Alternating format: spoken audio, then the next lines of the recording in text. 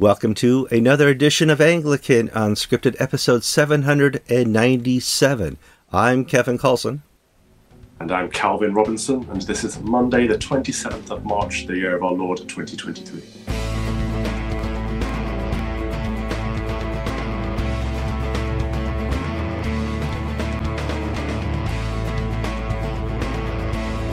All right, welcome to another episode of Anglican Unscripted, and as you can see, I have Calvin Robinson back as a guest, and he's agreed to sit down and talk with Kevin again on screen. Kind of weird, but this is one of the great things we get to do with technology like I use what's it called, Wirecast, is we can record interviews around the world. And many people who watch us from the UK, hey, that's Calvin. I watch him on GB. Oh boy, this is going to be exciting.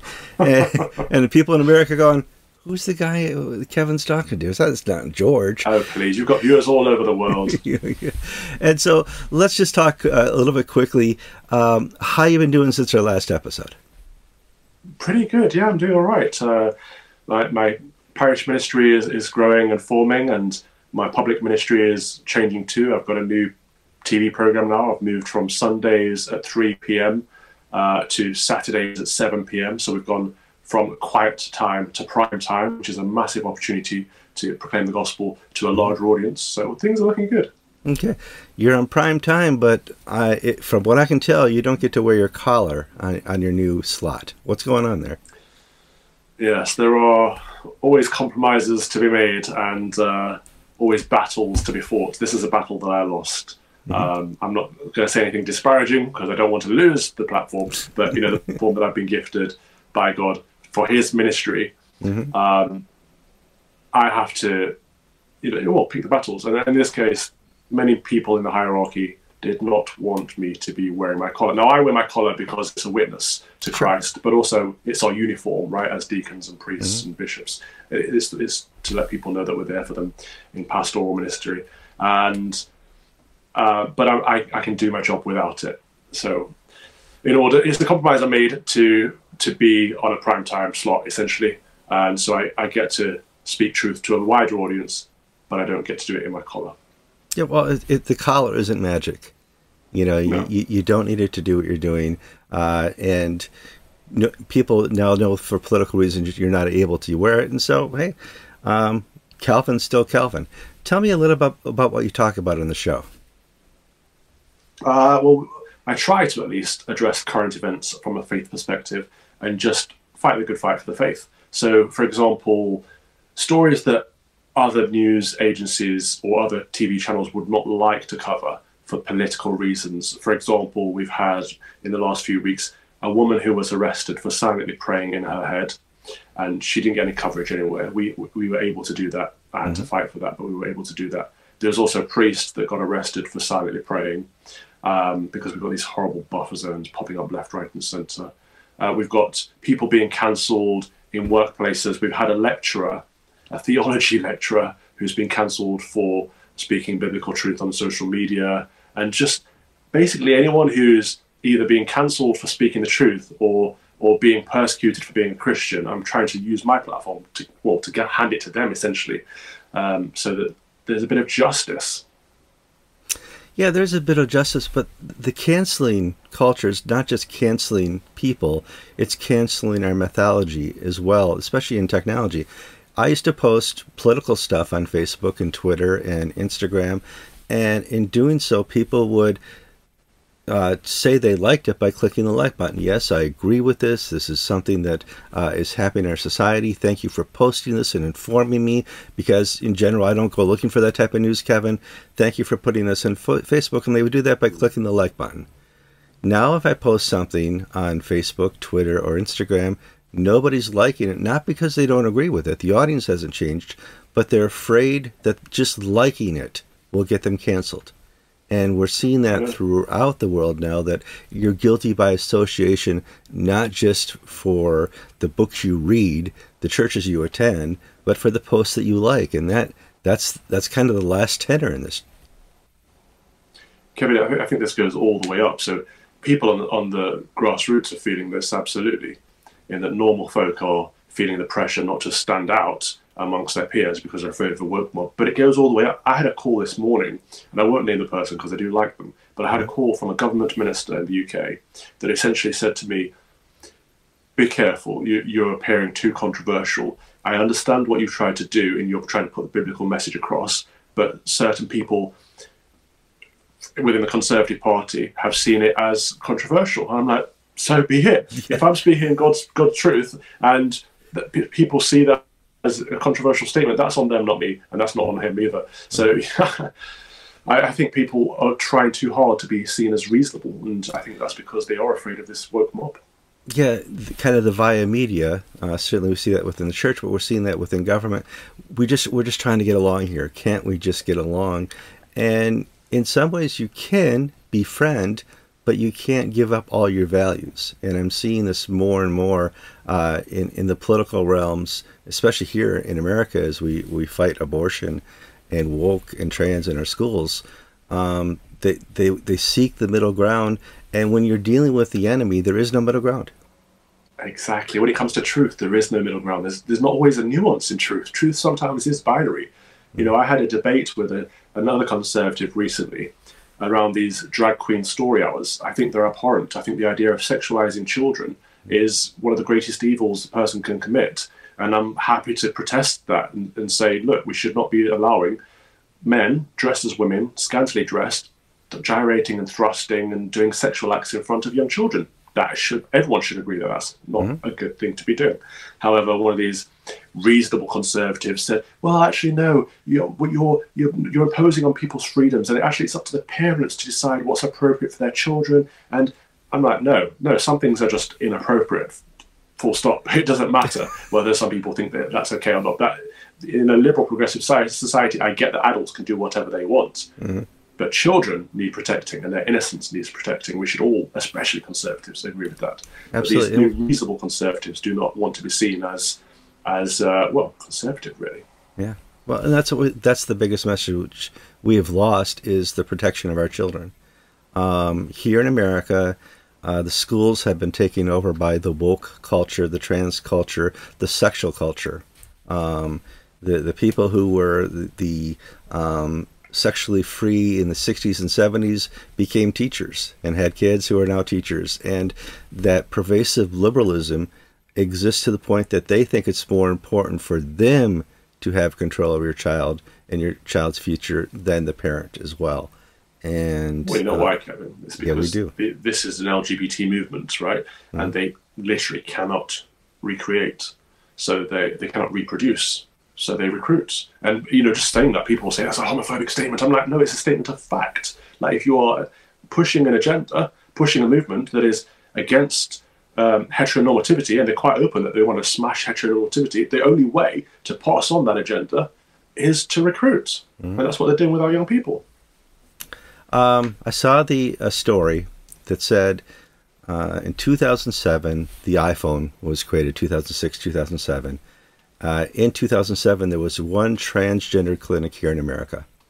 Since the prevalence of social media, the introduction and promotion of transgenderism on YouTube and TikTok and all these other places, we have completely confused a generation about who they are and their biological sex and who they are intended to be. And we're not allowed to tell them, you're created. And you're created with a purpose and that God loves you. Society is there to tell you that you are your God and you can choose who you want to be. And if it involves surgery and removing your genitals, we're here to help and pay for it. Yeah. What has changed so much in the 20 years? It makes me incredibly sad. It really does. I saw one of these clips this morning of a young woman who's been mutilated. She's had her chest removed. And she was so distraught because people are still misgendering her. People still see her as a young woman because she is a young woman, but she wants to be seen as a young man now, and she can't understand why the world can't see her in a way that she isn't. And I think we're just letting these people down. We really are. We're not being compassionate. We're not being kind. We're not being nice and all the things that people say we are by affirming these delusions, because people will never be able to change their sex. And instead of convincing people that they've got to find themselves and find their true selves. We should be telling people that, look, you are your body and you are your soul. This is what makes you a human being. And it's not about a journey of self-actualization. It's not about becoming yourself. Actually, the good thing to focus on is Christ in his kenosis, emptying of yourself to be filled with God's will, to be filled with, to follow the plan that God has set out for you. That is where you find contentment. That is where you find fulfillment and holiness. And this idea of, you're quite right in that they're making gods of themselves in this whole self-identity crisis. When a person of a certain age starts using the word authentic, and I am a authentic person, they've entered this Gnosticism of the age, and they have become little demigods. And in doing so, they have the power to cancel you, to reject you, and to call you phobic. And for my generation, doesn't want to be called phobic. Your generation doesn't want to be called phobic. And we run away from that word. Well, guess what? It's not phobic if it's real. And we need to push back against the word phobia here. Absolutely. We've got to take the power away from the word, because the more they use it, the more it means nothing anyway. The word racist, sexist, homophobic, transphobic, all of these words, they've had so much power, and you're right, people have run away from them. But the moment we stop and say, no, that's not true. I'm not racist. I'm not transphobic. I'm not homophobic. I'm not any of the things you say. I'm just saying no. What can they do? There's nothing they can do. Well, we could name call because I hate you're Christphobic. But you're right. I've started using that. I've started saying really? you're Christophobic. Yeah, because sometimes we've got to use their own weapons against them, and they don't like it up on, do they? Mm-hmm. Now, you mentioned buffer zones, and it's something new in UK law where they allow for a zone to be put around abortion clinics so far. Yeah, they haven't extended this. I'm waiting for Justin Welby to extend that to churches. But a buffer zone where you can't silently pray. And you and I kind of talked about this a little bit in the last program. What is happening with that, and what's the reaction in the UK to something like this? It's shocking, Kevin, because it's been pushed through Parliament. So they had these trial zones in Birmingham and a couple of other places where within a certain radius, quite a wide radius around these abortion centres, you could not do certain things. And they said it's to protect women. They said it's to protect vulnerable women from harassment, which doesn't go on, from intimidation, which doesn't take place. But the rules are so broad that they said you cannot protest, you cannot hand out literature, and you cannot pray. And not just pray out loud, you cannot pray silently in your own head. So what they're saying is that the right, so-called right, to end a human life is more than freedom of worship, freedom of association, freedom of thoughts. And this trial took place in a small area, and now it's been pushed through Parliament. So these buffer zones can happen anywhere across the country now. And even if you are pro-abortion, even if you do think it's a human right for a woman to be able to kill her unborn child, even if that was the case, surely you should appreciate the right, or I hate this language of rights, but the idea that other people can present alternative options. We know from so many women that have received literature outside these evil centres that have offered other options, and they haven't ended up killing their child, and they've raised a beautiful young boy or girl and have been so thankful for that. So to take that option away is saying that women can no longer have informed consent. They can't make an informed choice. It's almost as if they prefer the abortion to take place. But we're not even talking about literature anymore. We're just talking about someone within a general vicinity of the area praying in their heads. Like, that tells me that they understand the power of prayer. That tells me what they're really afraid of is truth and prayer. Yeah, well, it tells me that this is being conducted at a truly evil level, because evil knows that prayer works. You know, your average person in the street, they don't know. Yeah, just walking down the street. Do you think prayer works? No, prayer doesn't work. I have no example of prayer working in my society. Well, we have the greatest example that prayer works when evil needs to ban it, stop it, and cancel it. Now, you were recently canceled by a Roman Catholic choir. This is a strange story, so I think we need to talk about it, because you're one of the most canceled people I've ever interviewed. So what's going on? I know. They come for me left, right, and centre, but it's not me, is it? It's prophesied that this would happen. When you speak up for Christ's truth, they will persecute you, right? But it's okay because we'll be blessed because of that persecution. So it's fine. They could take everything from me in this worldly earth if they want to, but it doesn't matter because my reward will be in heaven. However, that doesn't make it any easier in the moment. And the Ordinariate, I see them as allies. I really, really do. I think that what they're doing is fantastic, especially at the moment, because the Church of England has become apostate, and we've heard, the same-sex blessings and all the stuff they're doing. That's just the latest. There's so much the CofE has been doing for years, that people need other options. There is GAFCON, which is very, very small in the United Kingdom.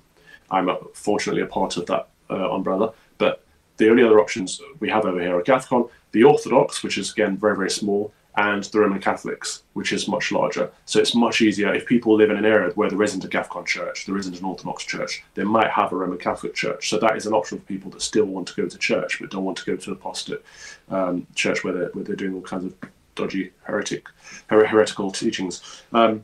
So I think the Ordinariate's been good because it's been a way for people to maintain their Anglican patrimony whilst entering full communion with Rome. That's a great thing if that's what people want to do. However, they invited me along to speak to their young people's group, and it was great. Reception was amazing, lots of sound, young people, very orthodox. And, the priest and the Monsignor are nodding her head while I'm giving my lecture on, we must stand firm in the faith. I'm like, this is great. And then I'd booked to use the Ordinariate Church to film our Easter special.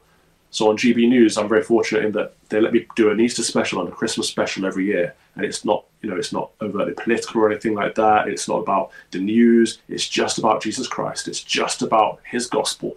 And it's pretty much why I do the job the rest of the time. So I get the opportunity to do those specials, right? I think it's a very good thing that we're able to proclaim the good news to a national audience on national television. And so the Ordinariate gave us permission to use their church weeks ago in advance, because all these things take a lot of work to get going. And 1 week before we go into film, they cancel on us. So I'm like, well, these are allies, theologically, politically, culturally. These are supposedly good people. What's going on? And they said, look, it's you, Calvin. I'm like, what? Someone or someone's, I don't know if it was one person or multiple people in the choir. Bear in mind, the choir is secular. They're a paid choir. They don't necessarily have to be members of the church. Mm-hmm. Has complained about me, suggesting that I'm hateful, homophobic. And when I pushed back on that, I said to the Monsignor, look, this is a teaching opportunity. If someone says that I'm homophobic because of something I've said, this is your chance to say, no, he's not. These are the Christian views on sexual ethics. This is the Christian view on holy matrimony. Like, it's a teaching opportunity, surely. He said, oh, it's not just that, your Enoch Powell article didn't help. And I'm like, well, that's an article I wrote back in November, a long time before we booked the church. And you knew about the article. And the article, people on the woke side of the movement will say it's that Enoch Powell was a racist, but I'm a mixed race person writing about my personal lived experience on the things that he was right about, not on race, but on immigration. And I have a right to express those opinions. And if people don't like it, so what? Tough. But apparently that's enough for them to say, look, you can no longer film an Easter special. You can no longer proclaim the good news to a national audience this Easter because someone or someone's in the choir doesn't like you. I find that incredibly sad. It is sad. Well, you mentioned that you're multiracial, and growing up, my heritage is Norwegian and Prussian. I like talking about that. When I'm with my friends, they like talking about their heritage. What is your heritage? Good question. My mum's side of the family are English, and as far back as I can find, they've always been English. And my dad's side of the family come from Jamaica, mm-hmm. and I managed to trace back. So obviously Jamaica was mainly a slave land, so I wanted to find out where they originally were from. And it's Nigeria, so Northwest Africa. So I've got part African heritage and part English heritage. Now, I love that you asked the question though, Kevin, because most people say, like, where are you from? Or like they want to tread on eggshells around, like they just want to know what your heritage is. You can ask people what your heritage is, it's fine. Well, no, there's a person in the royal family who asked another person who African descent. It looked, from what I saw, heritage, and she got in trouble and she got canceled. And I don't know if she got kicked out of the royal family, but she had to do an apology to her. Yeah, she had to. What is that about? Apologize. It was like she was being shamed her. And it was a setup, it really was, that Ngola Falozi, first of all, wasn't her real name. She's from South London, she's not African, and she dresses in African garb, but it is what the woke people would say is cultural appropriation, because it's not her garb, but it's mix and matches of different tribes from different areas. Anyone that's actually from Africa would say, it doesn't make sense what she's doing and what she's wearing. Her name didn't even make sense, the combination of the two names. So there was a lot of iffiness about it, but it's very clear she wanted to make a statement, and she was very bold and bright and colourful. And so, of course, anyone would say, well, where are you from? And if she says South London, they'd be like, yeah, but where are you really from? Or, she wants to get to the question of, why do you look how you look? What statement are you trying to make? But there's no appropriate way to ask that question anymore without being cast as racist. Fortunately, Lady Suzanne Hussey has been reinvited back into the royal family, because the British public made it known we were not happy with her being cancelled, because it was a setup by this political activist. All right. The biggest thing happening very soon is going to be the coronation of King Charles. That's an event, certainly of a generation, if not a lifetime, because apparently the royals over there live a long time. And and it is such. What are your expectations for this? Do you think King Charles will, do good for the Church of England, or do good for the UK? What are your expectations? Oof. I don't know. I'm actually on the fence on this one. It's not like me, but Her Majesty the Queen's funeral, I think, was the greatest public witness we've seen since the resurrection. I don't think there's ever been a service that's been broadcast to as many people, seen by as many people in the world, of just good old-fashioned, Anglican liturgy, to be honest. And I think she knew that, she planned that, and because she centered her life around Christ. She was a servant leader. Now, King Charles, I don't think he has her degree of faith. Doesn't mean he doesn't have faith. Mm-hmm. I'm very cautious and weary about the fact that he's said in the past he wants to defend the faiths and be a defender of faith rather than the faith. And he seems to be, he's courted Islam a lot over the years. That really concerns me, because obviously it's the widest spreading Christian heresy pretty much of all time. But it's also a great risk to Western society. I think we can be welcoming and inclusive, and he, as the king, can be welcoming and inclusive and diverse and all those things that people want to be these days, while still maintaining the truth and still being, I am a Christian king of Christendom, and that is a good thing. However, I also welcome other people of other faiths into our country. That's the way to do it for me. But if he waters it down and has like Muslim elements of the ceremony, and I think he's having an LGBT choir and stuff, it would just seem a bit odd to me that he's more afraid of the world than of God. That's the biggest issue we have, actually from day one. But that being said, now you're traveling here to America to attend the Anglican Way Institute conference that's held in Texas. I went to it a couple times. Do you get to travel a lot with your career and parish ministry? Oh, good question. No, I haven't traveled a lot, probably since COVID, really. In my previous career, I used to travel quite a bit. Mm-hmm. I love that. I love meeting new people in different places. I'm very, very fortunate in that I've been invited out to the Anglican Way Institute. I'm really looking forward to that, because they are good Anglicans, good Anglo-Catholics out there. Mm-hmm. And it'll be good to kind of get some advice on planting church and that kind of thing from them. But I'm also going out to the States to meet Matt Fradd as well for Pints with Aquinas. He's flying me out there. So I'll have 2 trips to the US, and it's going to be the first time in a long time, because the US has had tricky restrictions, let's say, since COVID, which I think they're finally going to get rid of at the end of April. Yeah, in fact, we're planning our travels for the summer, and we see that there's still some places that require a mask. Really? Where? Some federal lands and national parks. It's ridiculous. To what end? I know, to what end? I don't know. I was in Rome. I was in Rome last week. Okay. Wait a minute. Wait, hold, what? Yeah. You're not going to swim? No. No, I'm Anglican. I bleed Anglican. Okay. But I went out there to pick up my cassock, in all honesty, because Gamarellis make the best Catholics. And this is one I ordered months ago, but they work on Italian time, so you had to work around them. But it's cheaper for me from London to fly out there, pick it up, and come straight back than it is to import it and get the customs and duties tax. Yes, absolutely. But I went out there, and the only people I saw wearing masks were the nuns. I'm like, what does that tell you about their faith? Or it's like, surely they should be the opposite. They should be like, no,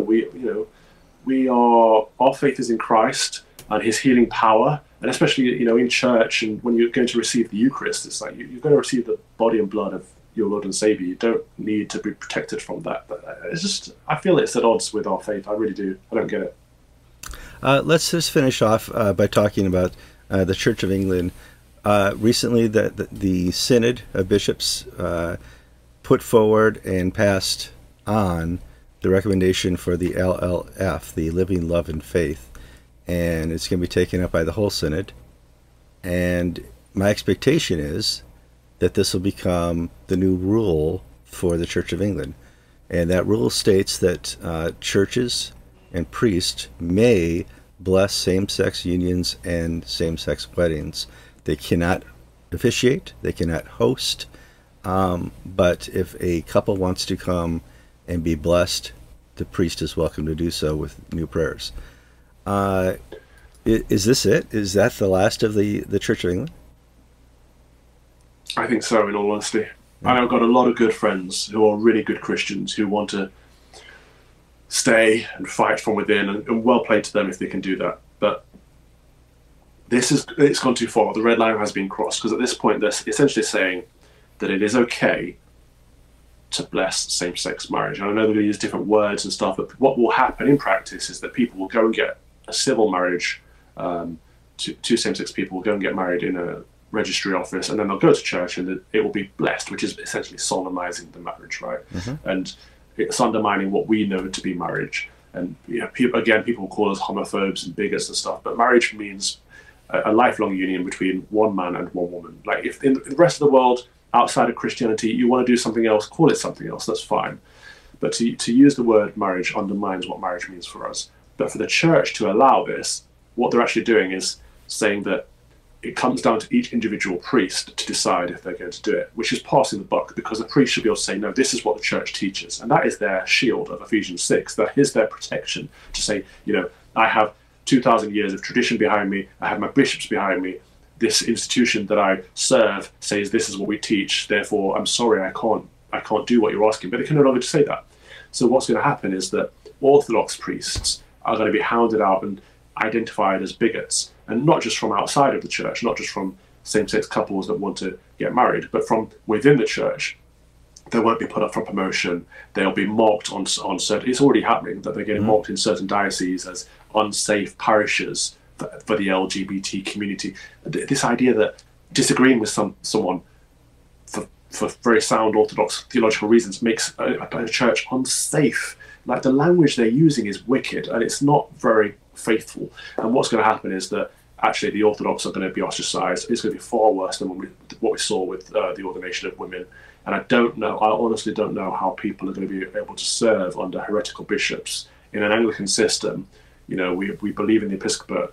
We're not congregationalists. We can't hunker down in our individual parishes because we serve vicariously for the bishop.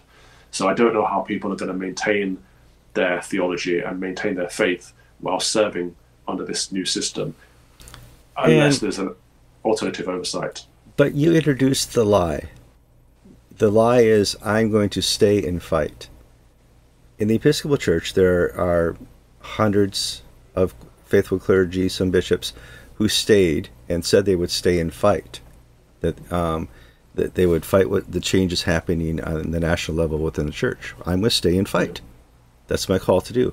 What they do is they stay and they don't fight. They just say, I'm going to keep my parish, I'm going to keep my diocese safe. And they kind of lose the voice or the strength or the steadfastness to fight the good fight, outside of what they're protected in. And time is a weapon, isn't it? Yeah. And so, what stay and fight for the Episcopal Church was in 2008, 2009, those who stayed aren't fighting. A couple are, but I don't see that trajectory in the Church of England as well. In fact, young ordinands in the Church of England are protesting this. Yes, the evangelical ordinands are doing a fine job of protesting, and I think it's good what they're doing. I met up with one from a high-profile evangelical church the other day who's joining us in the Free Church of England and going to get ordained via us instead, because and I think that's brave and bold, because you could still go through the CofE route, you could still get ordained within the CofE and then have a decision to make about which bishop ordains you and who you're going to serve under. But to start from day one, or to exit your ordination process and to leave, that's quite bold. But the question I'd ask, Kevin, is: has this ever worked? This fighting from within. So we've had many issues in the Episcopal Church, but also in the Church of England, such as female ordination and divorce, lots of heretical issues like that. Has the battle ever been reversed? Has it ever been won? There is one. I think it was a Lutheran church somewhere where they reversed it, but that's it. It was George would know. It's Germany, or it's not Germany. That'd be the last Lutheran church to reverse something. But it's a European country where they step back and say we can't do that anymore. So, but other than that, no. That's why it's called progressive. That's why it's called liberal. It's more accepting. It doesn't cause steadfastness. You don't have to push and hold your way. You just have to be looking for the via media. You have to be looking for that middle ground. And when you realize evil doesn't negotiate, evil doesn't accept the middle ground, then you've lost. And you do need to start elsewhere. And now, starting elsewhere, GAFCON 4 is coming up in Kigali. GAFCON 2 put out the call to retake the shores of the UK for the Christ, because they saw that the Church of England just wasn't doing its job. Do you think GAFCON can have a long-term influence in the UK and especially Europe down the road? I hope so. I do. I know of a number of priests who are leaving the CofE to come over to GAFCON, and I know a number of ordinands that are doing a similar thing. But we're just so small in the UK because the system is so different, in that the established church has its tendrils in every element of public life. And I'm unsure how it's going to work, because we can't, for example, have a system like you had in the States where you've got alternative episcopal oversight, as in a GAFCON bishop looking after your church. Like people over here have to literally leave the CofE and become a member of GAFCON. And I don't know if people are bold enough. I pray that they are. I pray that people get the courage and the strength they need to stand firm in the faith and to leave behind the worldly traps of prestige and beautiful buildings and stipends and houses and schools, and to leave all that behind for Christ. I really do. I pray for that every day. But it's difficult. It is. You have been gracious with your time. We had a great, fun conversation. I look forward to our next one. Thank you so much. This has been Anglican Unscripted, episode 797.